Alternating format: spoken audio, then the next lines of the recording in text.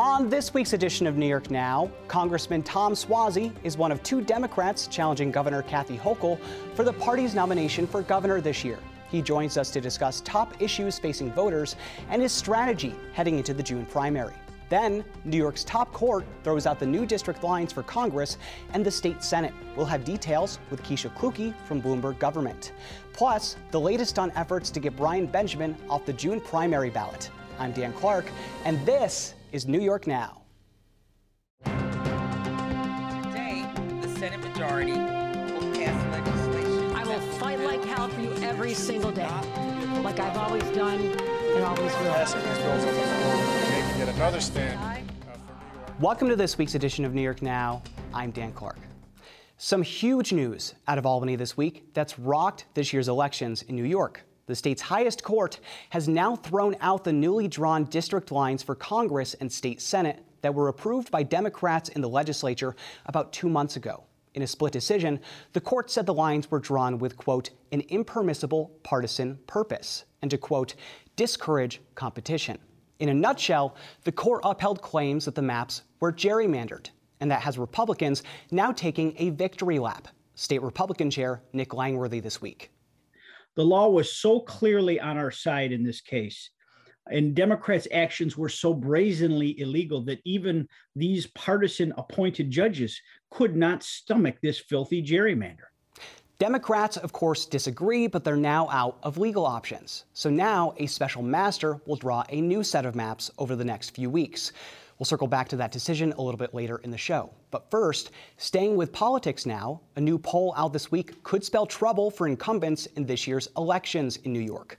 According to the poll from Siena College, more than half of voters say the state is headed in the wrong direction. That's 52% of voters, to be exact, and it's the worst that number's been since 2010, when David Paterson was governor. That could be bad for Governor Kathy Hochul in her own bid for a full term, but it's also not great news for candidates up and down the ballot. Siena pollster Steve Greenberg. Be wary. Be wary of the voters. The voters don't think things are growing right now. There's a very different mood in this state in terms of how voters feel about the state than has existed over the last decade. So that would be the caveat I would put out that affects all candidates. And that could be a benefit for candidates running against an incumbent. That includes Congressman Tom Suozzi, one of two Democrats challenging Governor Kathy Hochul for the party's nomination in this year's race for governor. Suozzi joined us this week with an update on his campaign and where he stands on top issues for New York voters. Congressman, thank you so much for coming back. We appreciate it. Hey, thanks for having me on. I appreciate you. Of course, anytime. So let's start with the Siena College poll that was out this week. When asked by the Siena Research Institute, about 40% of voters said that they would vote for Governor Kathy Hochul if she was the Democratic candidate for governor in November. But about 45% of voters said that they would prefer someone else. And you want to be that someone else. Can you explain some differences between yourself and Governor Kathy Hochul as we head into the primary? You know, I've made it very clear from the beginning of this race that I'm very focused on the issues that New Yorkers are really concerned about. And I believe those are crime, affordability, and taxes. And now corruption's a big issue. We're also very different that I'm a proven executive. I'm trained as a CPA and attorney. I was a mayor. I was a county executive. I ran governments. And I've been in Congress for the past 5.5 years. I know how to get things done. And I'm a common sense Democrat. I'm not going to pander to the left. I'm not going to back down to the right. I'll work with anybody to actually solve problems, to try and help people. Now, going into the primary, a lot of people are thinking about ideology in terms of Democrats. You get lumped to the right of Kathy Hochul, which I don't think is true on some parts. But how do you respond to those voters that may be thinking, well, they don't want somebody to the right of Kathy Hochul, they want somebody that is to the left of Kathy Hochul, or where she is ideologically right there? Yeah, I'm a lifelong Democrat. I was the New York State Environmentalist of the Year for the New York League of Conservation Voters. I have a 100% rating from the League of Conservation Voters. I have a 100% rating from Planned Parenthood, 100% rating from the Human Rights Campaign. I have an F rating from the NRA. Kathy Hochul was endorsed by the NRA when she was in Congress. I'm the chair of the Labor Caucus in the United States Congress. I'm the founder of the Labor Caucus. I was the Person of the Year for the New York Immigration Coalition.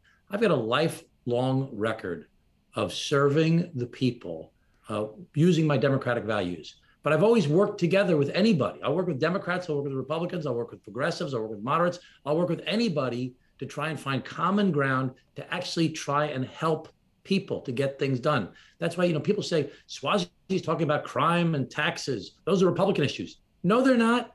Democrats are concerned about crime and taxes as well. Right, they're everybody issues. Right. I'm not talking about these issues like it's Fox News. I'm talking about it from a perspective of a Democrat. But I know that that's what the people care about, and that's what I'm talking about. And as you mentioned before, corruption is now a big issue in this campaign, given the resignation of former Lieutenant Governor Brian Benjamin now. You have a new ethics plan out this week to clean up corruption in Albany. Can you tell me a little bit about it? Well, let me first start by saying, New York State's been declared the most corrupt state in the United States of America by the Washington Post. So I'm laying out a plan today with a whole bunch of different proposals to try and address some of the root causes of problems in New York State. Number one, the Buffalo Bills deal and the other hundreds of millions, billions of dollars of deals that were put in at the last minute to the budget to try and get everybody's vote. I'm saying that any expenditure over $10 million that is not included in the executive budget, the Senate's budget, or the Assembly's budget, anything added at the last minute has to go through a public hearing process. How can it be we're doing a $600 million bailout of the Buffalo Bills, the most lucrative deal with taxpayers' money in the history of the NFL, and there's not a single public hearing? So if you're going to spend the people's money, at least have a process, at least discuss it. Number two, I'm saying very clearly that we should lower the amount of money you can give a politician, the governor, the lieutenant governor, anybody, to the same as it is at the federal level. $2,900 for the primary, $2,900 for the general. And it can only be individuals, no corporations. That's what it is at the federal level. Why not make it that at the state level? In New York State, you can give the governor, and a lot of people have done it, $67,000 between the primary and the general. Let's take some of the money out. That's what led to Brian Benjamin's problems with campaign contributions. So let's lower the limits. Let's have quarterly financial disclosures the same as they do at the federal level. There was a filing in January. We're not going to see another one until the end of May. Let's have it every quarter. So there are some other things too, but those are some of the highlights. In this year's state budget deal, lawmakers and the governor did tweak kind of JCOPE. So now the law schools will be able to vet people in terms of the members, but they're still appointing the members. What do you think about those changes, and would you like to see further changes to JCOPE or whatever we're going to call it in the future? The good government groups panned that idea, said she made it worse, not better. And I'm adopting what the good government groups have come up with. Okay, there's 7 groups that came together, like Common Cause and NYPIRG and Reinvent Albany and a whole bunch of other groups all came together and said, this is what we think you should do to address the problems with JCOPE. Let's have an independent ethics committee to review different issues that are not directly controlled by the governor and the state legislature, the majority of the state legislature. Let's make it a little bipartisan, and let's give a lot of say, and let's get some experts involved. I'm adopting their proposal, 100%. Let's do what people who've devoted their lives to the public good in ethics are saying after a long study is the best way to deal with this. Let's just do what they're saying. Now, at the same time, a few weeks ago, the House Ethics Committee said that it is continuing an investigation into you over possibly failing to disclose stock transactions the proper way. I want to give you a chance to respond to that investigation because I know there is some behind-the-scenes information about it that may not have been made public during that release a few weeks ago.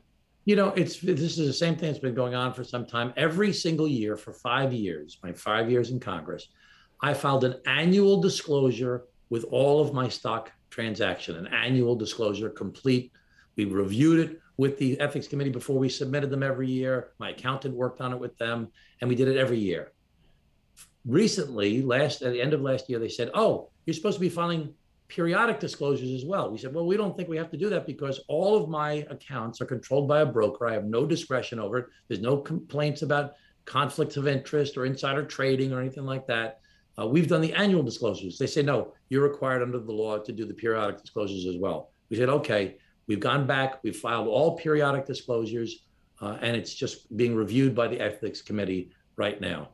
So it's really not a matter of that we didn't intend to disclose everything. We did disclose everything annually. We were supposed to do it every 45 days after a stock transaction. We didn't. We're doing it now. And any idea what those stock transactions are? Are those just, retirement stocks, or is there any more information that you can give people about that? There's a retirement account, like a IRA type, 401k type of thing. And then there's an individual account of money that I've saved over the years. My wife and I have saved over the years that we trade the stocks as well. And again, I have no say over it. It's all done by the discretion of a broker. All right, so circling back, we did talk about the budget a little bit before, but I want to circle back to negotiations during the budget. So if you're elected governor, you'd be presenting your budget address next January and then negotiating a budget sometime next March, April. I'm very excited to do that. Yeah, there you go.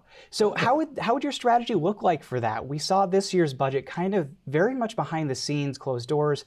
Some of that was COVID. Some of it was just that people didn't want to talk to reporters and the public, which is everybody's prerogative. But how would you go about that budgeting process? I've been following Albany for decades, back from when I was mayor, when I was county executive, and now today. And there's a guy named Blair Horner who works in Albany for the past 30 years in different positions. He's the head of NYPIRG.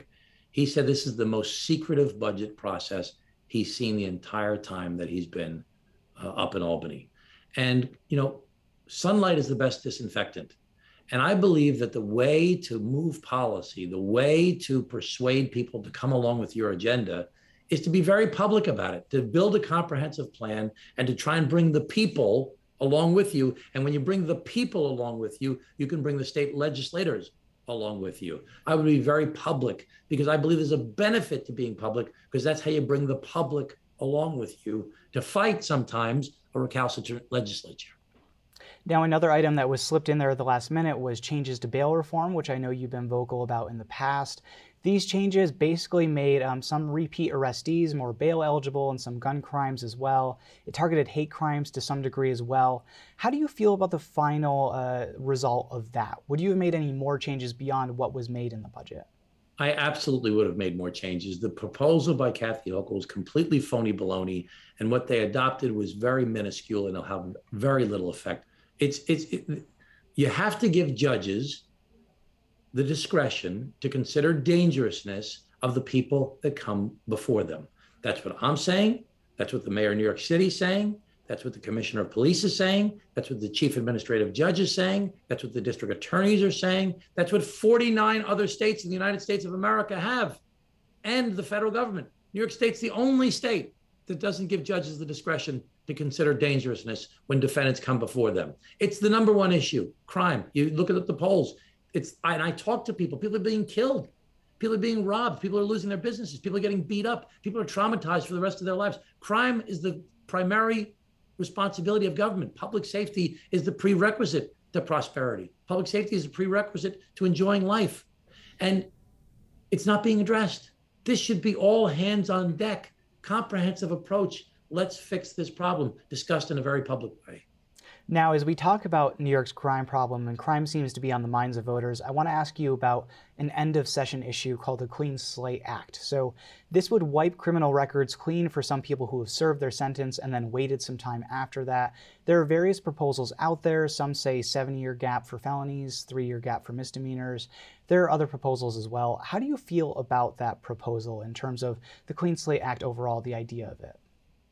Well, the idea of the Clean Slate Act is a good idea in that you don't want people, especially with low-level marijuana possession offenses, for example, or some other low-level crimes, for that to haunt them for the rest of their lives when they're going to seek a job, when they're trying to get back into working in society and being a productive member of the community. You want to give them a clean slate after that they've kept their nose clean, so to speak, to move forward.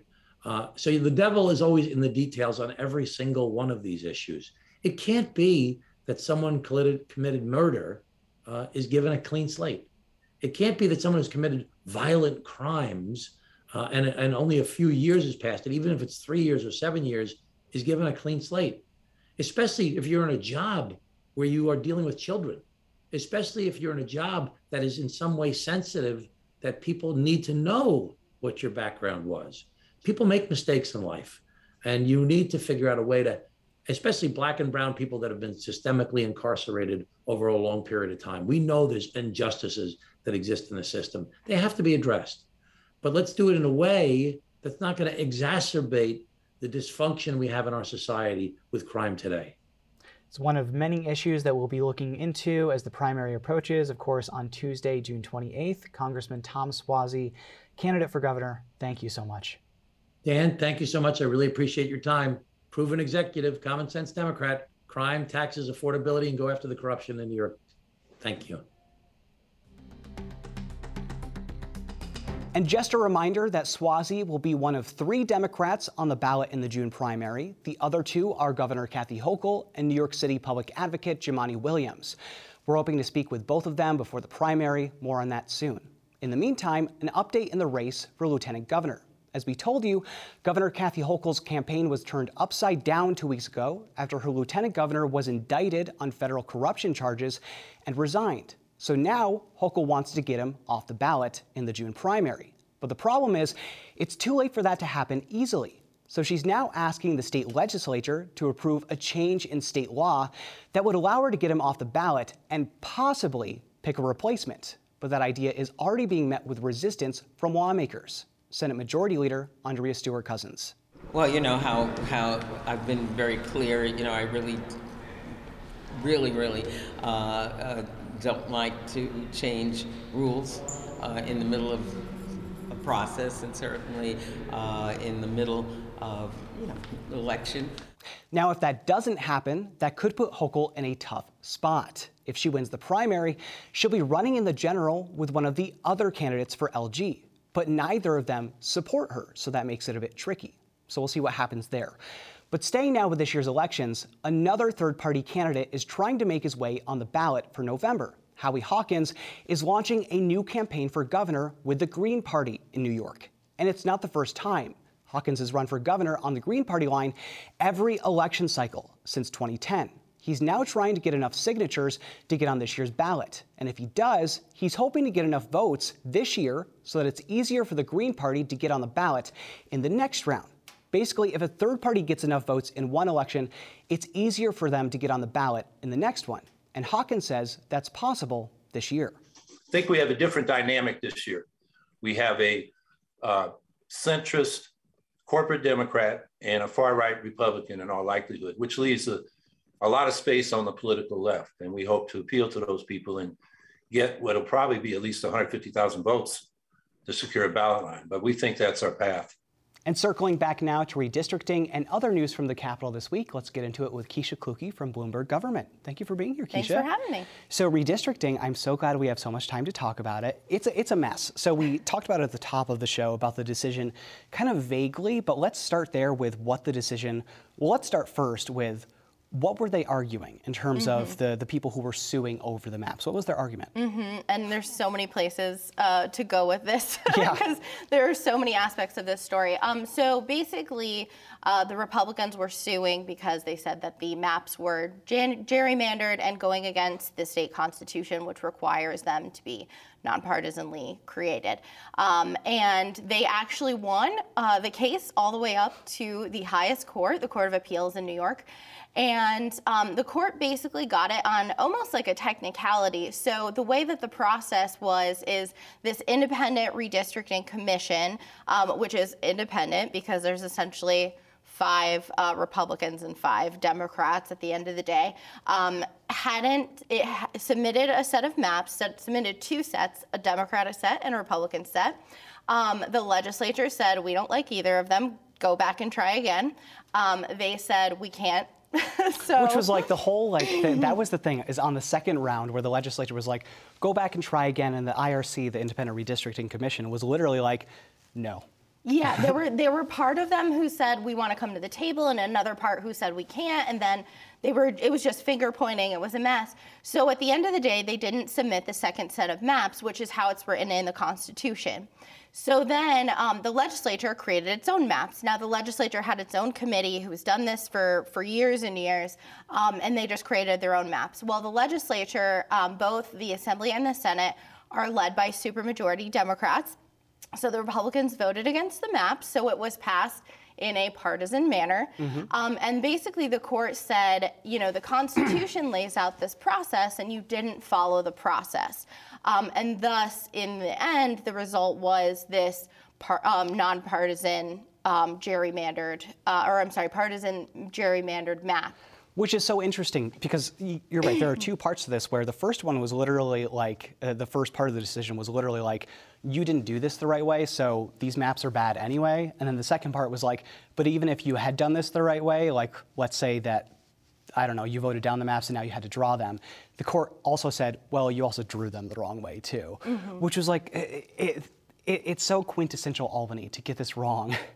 This is the result, as we should remind people, of a constitutional amendment from a decade ago that was supposed to set up a truly independent process. But the problem with that commission was that the appointees were appointed by partisan members of the legislature. So it was almost a given from the start for a lot of people that this was going to end in a stalemate. So as we said earlier in the show, the Democrats are now out of legal options in terms of they don't have a higher court to go to for this. So what's the next step?